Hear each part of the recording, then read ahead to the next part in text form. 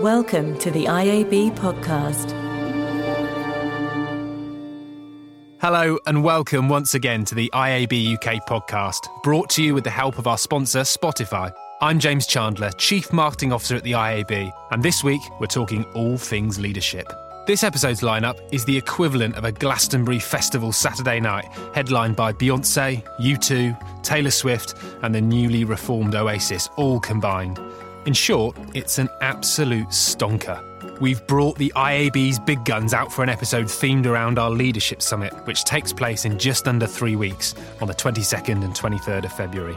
We'll be deconstructing the IAB UK gold standard in under 2 minutes with our Chief Digital Officer, Tim Elkington, getting the skinny on life inside IAB Towers from our CEO, John Mew, and as always, enjoying 10 quick-fire questions about work, life and to-do lists with the illuminating Jonathan Milne from Celtra. And we welcome podcast extraordinaire and Leadership Summit speaker Bruce Daisley into the studio to talk alongside our Chief Operating Officer Jane McNeil about happiness and work culture. So, thanks for joining us for episode 3. If you've downloaded this to keep you company on a long walk, or you're just trying to put off that big stack of emails, hopefully by the end of this episode, you'll feel inspired and up to speed on what's happening in digital advertising this week.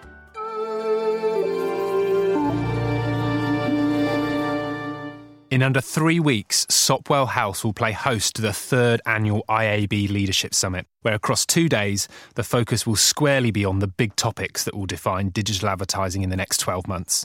So, of course, regulation, measurement, innovation and brand safety will all be covered.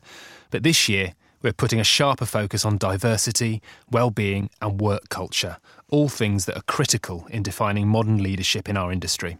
So it's an absolute pleasure this week to welcome to the podcast Bruce Daisley, EMEA VP at Twitter, presenter of the Eat, Sleep, Work, Repeat podcast and co-founder of the New Work Manifesto, and our very own Jane McNeil, Chief Operating Officer at the IAB and former CEO of the award-winning digital agency, Agency Republic, and Honorary Treasurer of WACL, which stands for Women in Advertising and Communications London. So welcome to you both. Hello. Thank you. We have shored up our commitment to regional voices on this week's podcast, purely in this segment, which is wonderful. Bruce, we'll start with you. You talked about in the blurb to the session, the number one ask of digital leaders is to create an agile, innovative culture. It's also the thing that most of us secretly feel like we're failing at. What did you mean by that? Yeah, I think, inevitably we're sort of in the midst of these big 2 megatrends. And the one is the arrival of email on everyone's phone, and that was sort of 10, 15 years ago.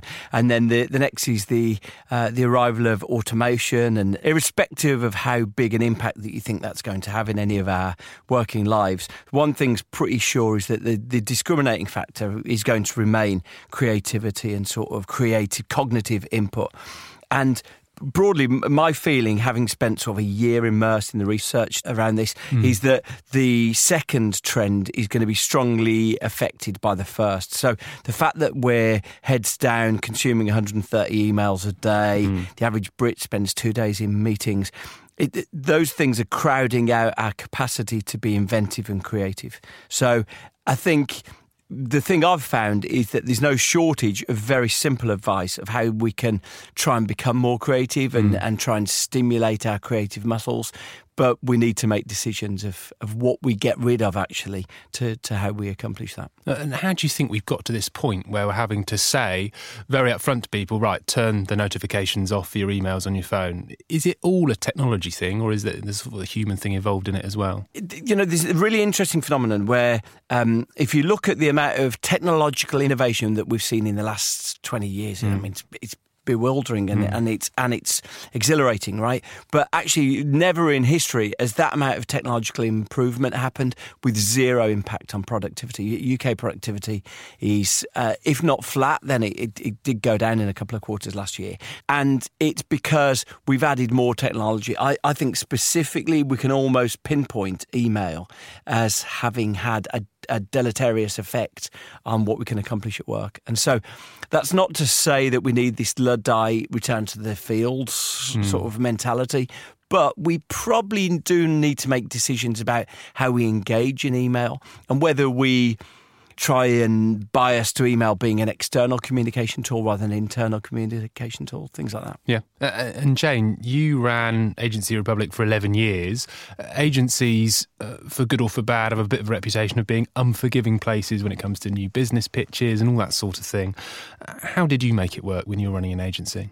I believe any service-led, margin-driven business is going to have a hard-working environment, and there is no doubt that pitches shift that up a gear. I think the big thing is to be really clear why you are asking people to do what you're asking them to do. So, for instance, one thing we had was a very clear pitch criteria, which we called the 4 Cs. And essentially, we assessed every single pitch that came into the business based on those 4 Cs, which were creativity, culture, client, and cash. And essentially, as long as a pitch met 3 of those 4 criteria, and we shared that reasoning with the team, people bought into it. Now, clearly, if every single time it was cash was the big one, then we were having the wrong balance. But the one that we were very clear about was culture. So, yes, it was important it was a creative opportunity, and it was important it was going to deliver cash, and it was a client that we would like to have the name above the door. But if the culture of the client wasn't right for the agency, that would be a big no-go for us. It wasn't going to... You can't ask people to work the hours that you work for within a culture that wouldn't match the culture of the agency itself. Yeah, and you mentioned balance there. What do you think about this work-life balance, the idea that the two are sort of intertwined and sort of never shall exist on their own? I believe that you bring your whole self to work, and to be the best version of that self, there needs to be a blend. Yeah.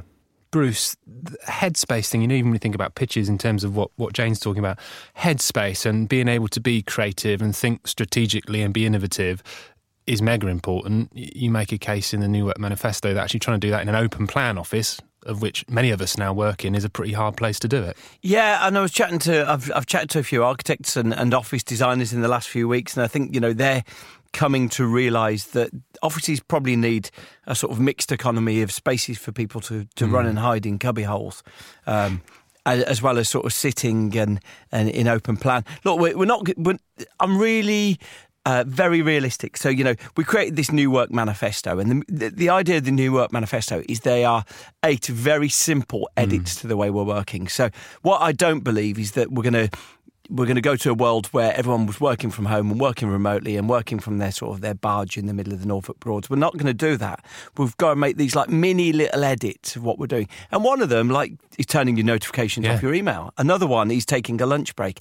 None of these things are going to win prizes for sort of revolution. But I think what they do is they try and give people permission to edit the way they're working, to adapt the way they're working.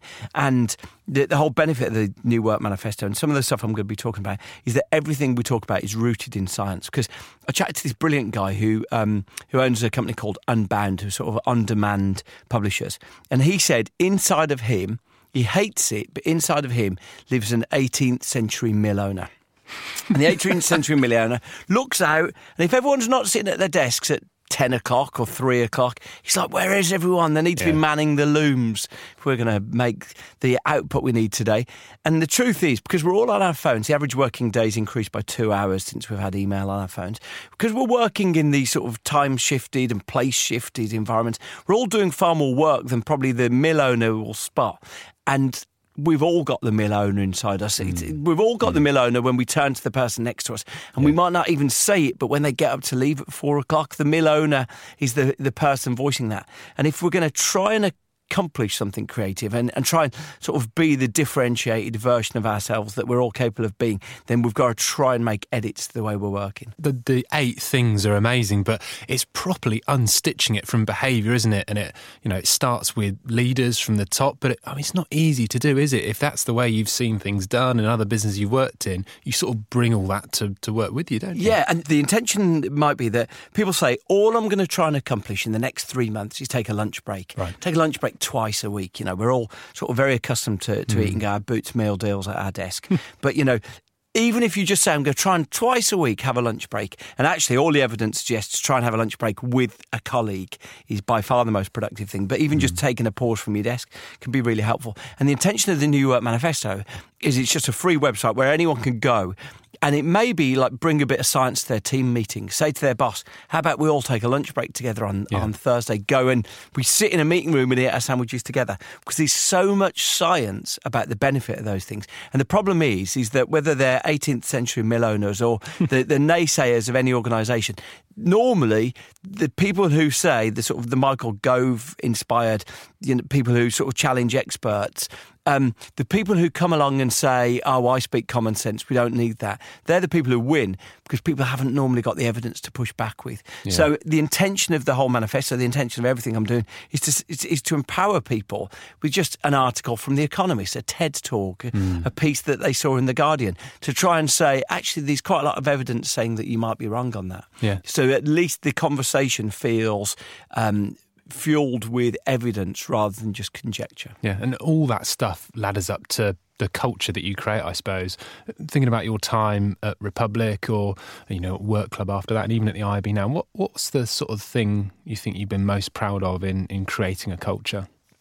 Well, it's an interesting one because in many ways what created a brilliant culture for Agency Republic, which was, some time ago, and it was a very successful agency. We won Agency of the Year 6 times. We were 130 people when we were at our biggest. And there was a lot that was still very relevant. It's strong leadership who genuinely liked each other. We were passionate about creative product. We had a very strict recruitment policy. So we, really took recruitment seriously. And we had a shared vision. And I think these are all things that do create very strong culture today. I think if, however, I was recreating Agency Republic, it wouldn't be so successful now. Right. I feel that we perhaps created a little bit of a cult. We were based in Battersea, which on the one hand was fantastic because people formed such close bonds and friendships. But they spent probably a little bit too much time together. No underground either. There was no underground. So they spent a lot of time on the bus. But, we ate together. People went on holiday together. Became a little bit insular. Right. And I think if I was recreating that, I would be aware that people shouldn't be quite so insular in a work environment. So it worked. It worked really well. Did new people get accommodated and adapted in? Well, that was an interesting thing. If they didn't fit in, it was a bit like a body rejecting a kidney. Right. And almost, if they didn't fit in, it was because maybe they didn't want to be as immersed in the culture as the culture we'd created. And I think we missed out a little bit on that because there were people that had real skills, but perhaps because they weren't one of us, they got rejected. And I think that's something that I would definitely learn from, is you need to be a lot less insular if you're going to create a culture that really, really works. Yeah, and Bruce, you were just talking about pub culture the other day on Eat, Sleep, Work, Repeat. That whole idea of collectively, I remember when I was in agency, you all used to go to the pub every Thursday, you do it with the same people. You don't feel like it would still be like that today? Yeah, I think you have to be really accepting that people have lives outside work. Yeah. And some people just don't want to do everything together. And some people maybe don't want to have lunch with their colleagues because they have a priority that they have to get home for whatever reason. And I think you need to be flexible and you need to be open and encourage it, but you can't force it. Yeah. You've met some phenomenal people, Bruce, through doing the podcast. Who's the best one you think you've met, or the best sort of zaniest, wackiest idea or thing that's really stuck out for you? Yeah, I mean, look, some of the things I'm most inspired by, I've got a podcast coming up about some of like the weird work rituals that companies have, right, which is not chatting to experts. He's going to chat to someone at Y&R told me that they have Crisp Thursday, and then like someone else told me about someone about the power of Bring Your Dog to Work Day, and another person told me about at Radio 1, their ritual was that they had these heroically spectacular leaving speeches. Right. So all these little rituals, actually, and they all, my feeling is increasingly that they form a part of us connecting with each other. The guy who was at Radio 1 described, he gave me a reference point of this Brian Eno, John Peel lecture. And John Peel heard these two pensioners sitting on a bus talking about Coronation Street. And he said he realised that what they were doing, they were using culture to synchronise with each other. And I think, that increasingly my feeling is there's a real importance of everyone in office environments achieving some sort of degree of synchronisation. And it's why that Friday meeting that you have, or Crisp Thursday, or the Monday morning check-in that feels sometimes like it's bereft of substantive content, actually some of the most important time that you spend together, because it's what the pub culture used to do. But in fact, I think everyone's increasingly aware that pub culture is divisive, exclusive and slightly cliquey. If you're in the clique, it can be magnificent fun. But trying to achieve a synchronisation amongst people in almost this casual way is really powerful. And the best thing about work culture right now is that over the last 10 years there's more and more technology that enables us to measure it. So there's this brilliant guy, two people from Massachusetts Institute of Technology who've allowed us to measure the face-to-face interactions of people, of how they're talking to each other. And what you learn is that if you give, even in a call centre, if you give 15 minutes simultaneous break to people who work alongside each other, the synchronisation they achieve increases their productivity 23%, it reduces their stress levels 19%. And so, weirdly, it's about trying to carve a space in the working week that permits people to have these casual synchronisations. Right. Leave this one with you both, just to finish off. For people that are listening to this, start with you, Jane, top tip for someone to think about, approach work differently, enjoy it, get more out of it, be a bit more productive. What would your top tip be? I would say have a sense of purpose, know why you're doing what you're doing, reflect on each day, have a think when you get home what you've achieved, also what made you happy, and maybe what areas of your work you didn't enjoy so much, and have a think why that's the case. And finally, very simply, work with people that you like. About you, Bruce? I think the secret of work in the next 10 years is taking stuff out of it. One of the challenges that we've got, that people say, we've got this new initiative, we want this programme that everyone's going to go on. Everyone's going to go on this new training thing. We're going to be doing 360 appraisals for everyone. We want everyone to attend this mindfulness course. And the secret of making work better right now is taking stuff off, because creativity lives in the gaps between things. And if there's no gaps in between things, and empathy and synchronisation lives in the gaps between things, and if there's no gaps between things, what you're missing out is, a wall with no cement between the bricks falls over. And unless we've got the glue of that's bonding people together, that almost is invisible, it's imperceptible, actually we're destroying work. And fundamentally, work is less fun than it used to be 10 years ago. I promise you, it really is. And it's because those gaps are being squeezed out. So sometimes we can't see what's in those gaps. Those gaps, the mortar between the bricks is what makes a wall. Nice. That's perfect. Thank you very much indeed. Thank you, Jane. Thank you, Bruce. And don't forget, Bruce will be speaking more about work culture on day 2 of our Leadership Summit on the 22nd and 23rd of February up at Sopwell House in St Albans. For more information, go to iabuk.net and tap on the Leadership Summit box on the homepage. You can't miss it. And if you can't wait until then and are in need of some new work manifesto instant gratification, find Bruce's brilliant Eat, Sleep, Work, Repeat in all the usual places you find your podcasts. And don't forget to follow him on Twitter at Bruce Daisley. Here at the IAB, we know that digital advertising can sometimes be a bit overwhelming. So this next part of the podcast is dedicated to making the complex simple. Each week, we simmer down complicated issues relating to policy, standards, privacy, regulation and measurement into a handy, bite-sized 2 minutes. And I said at the start we'd rolled out the big guns this week, and none bigger than the IAB's Chief Digital Officer and founding father of the IAB UK Gold Standard, Tim Elkington. Tim, welcome to the podcast. Hi, James. So I guess the reason we're talking about Gold Standard this week is because it was partly born out of some of the things that came out of last year's Leadership Summit town halls and, will no doubt be talked about at length again this year. So let's get straight into it. In a nutshell, what is the IAB UK Gold Standard? So the IAB UK Gold Standard brings together 3 existing initiatives in the area of best practice. There's ads.txt that tackles ad fraud. There's the Better Ad Standards Guidelines from the Coalition for Better Advertising that addresses ad blocking. And then there's the JICWeb's DTSG Brand Safety Principles that help maximise brand safety. And what does all of it mean for digital advertising? So the IAB UK Gold Standard is really important in terms of digital advertising because it provides companies involved the chance to show the market that they're doing all they can to meet these 3 key challenges. So it shows that they're tackling ad fraud, it shows that they're minimising ad blocking, and it shows that they're maximising brand safety. It also feeds really importantly into our sort of overall vision, which is building a sustainable future for digital advertising. So we're encouraging people to improve digital advertising and to adhere to these best practice standards. All right, brilliant. And if you're listening to this, how can you find out more?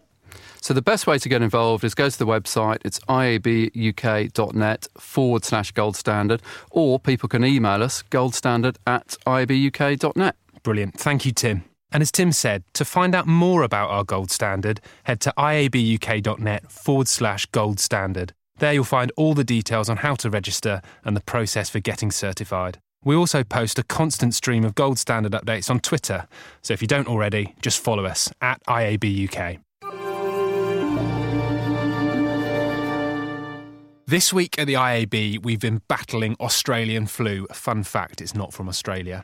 Entertaining our nearest and dearest members at our members' evening. And of course, putting the finishing touches to the 3rd annual IAB UK Leadership Summit, which takes place at the end of the month. Joining me today is Anna Randalls from our events team, who has had Leadership Summit at the very top of her to-do list for the best part of 9 months, and the dear leader himself, IAB UK CEO, John Mew. So Anna, we heard from Lizzie a couple of episodes ago that everything was going well with the Leadership Summit prep, but how's it going now? We're about 3 weeks out. You know what, James? It's going really well. I've spoken to all our wonderful speakers. They're working on their presentations right now. All the branding has been finalised. Just really good. I guess it's the calm before the storm. But critically, you've done the wine tasting and the food tasting. Oh, absolutely. We book that as soon as we book the venue. John, the summit's in its 3rd year. What are you looking forward to the most? We've got some amazing speakers this year, some great industry leaders from agencies, more brands, I think, talking than we've ever had before. Really looking forward in particular to Nick Hughes' session, the CEO of The Telegraph. He did a great upfront session last year where he shared kind of their new vision and what they're doing at The Telegraph. And I think particularly because he's someone that's got such a great digital pedigree and works in industry so much, I think it's going to be a really interesting session. So Anna, Leadership Summit is slightly different from some of the other things we do like Engage, isn't it? What is it that makes it so different? Well, James, it's a 2-day event. It's outside of London in Hertfordshire. We invite senior industry leaders to join us there.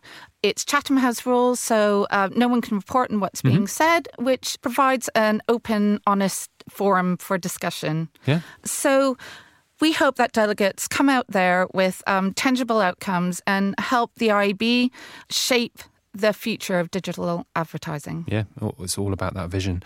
And John, you go to Engage, 1,000 people at the Barbican, people are supposed to come away inspired and do and feel incredibly uplifted about digital.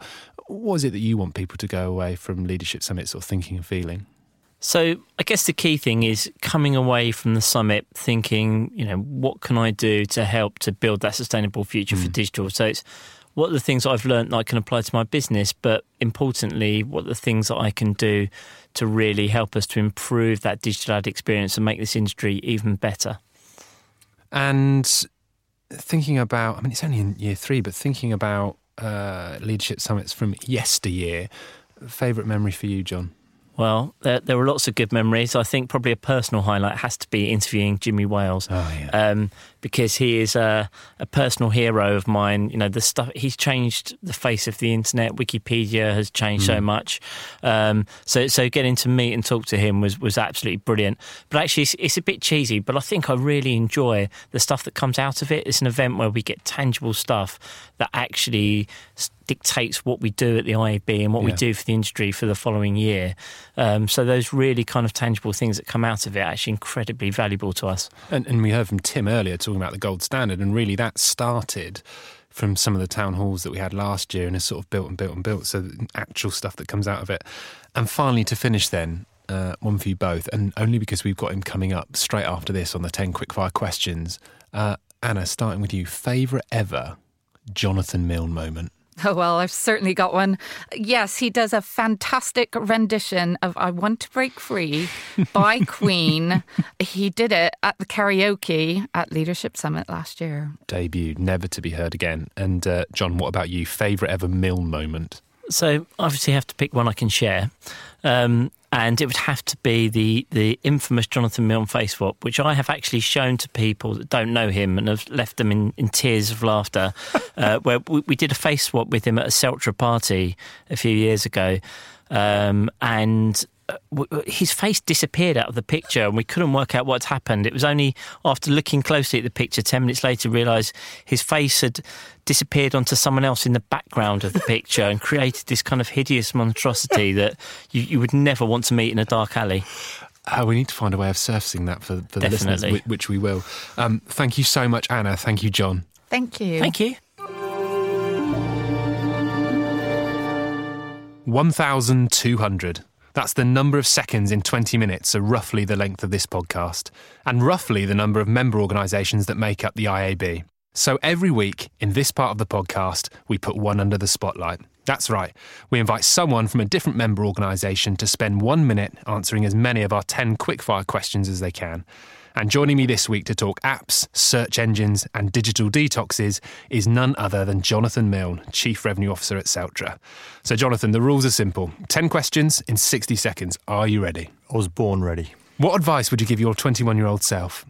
Life's pretty long. Take your time and enjoy it. On the other hand, make sure you enjoy the journey. It's not just about the destination. Tell us something you borrowed from someone else but never gave back. Probably the most interesting one, a black velvet cape I borrowed from my mum when I was 13 from a school play and left in the bottom of my locker. Incredible. Best boss you've ever had? The late Stephen Bacon. In the late 90s, he taught me the single most valuable thing I learned, which was listen, understand and solve. And what was the last app you deleted? I never delete apps. Don't need to. I've still got the Yo app. Oh. Never mind, the only one. Eat the frog or boil the ocean? What kind of idiot are you? In what format do you keep a to-do list? Used to try, don't bother anymore. Just focus on the things that are most important. Digital detoxes are all the rage for 2018. Have you got plans to do one? Absolutely not. Google aside, how many old search engines can you name? Yahoo, Excite, Alta Vista, Ask Jeeves. I could keep going if you want. A small unsweetened or lightly sweetened cake made from flour, fat and milk and sometimes having added fruit. Scone or scone? Scone. And who would play you in a biopic of yourself? Clearly Zlatan Ibrahimovic. If you look at it, both very good-looking chaps, similar physiques, and I'd fancy myself as a footballer too. It's uncanny. We'll leave it there. Thank you very much indeed, Jonathan. Thank you. And that brings us to the end of another episode. Thanks again to our sponsor, Spotify, and thank you for listening. We hope it's been enlightening and you've learnt something, even if it's just that Jonathan Milne owns a black velvet cape that he's never given back to his mum. If you enjoyed the podcast, please subscribe and spread the word to anyone else you think might be interested. And while you're at it, if you really enjoyed it, why not join the other 29 digital thought leaders and give us a 5-star rating? We'll be back in 2 weeks, but in the meantime, if you want more information on what the IAB does or how you can get in touch with us, find us online at iabuk.net or at IABUK on Twitter and Instagram. You can even email us, podcast@iabuk.net. Thanks for listening. The IAB podcast from SNK Studios.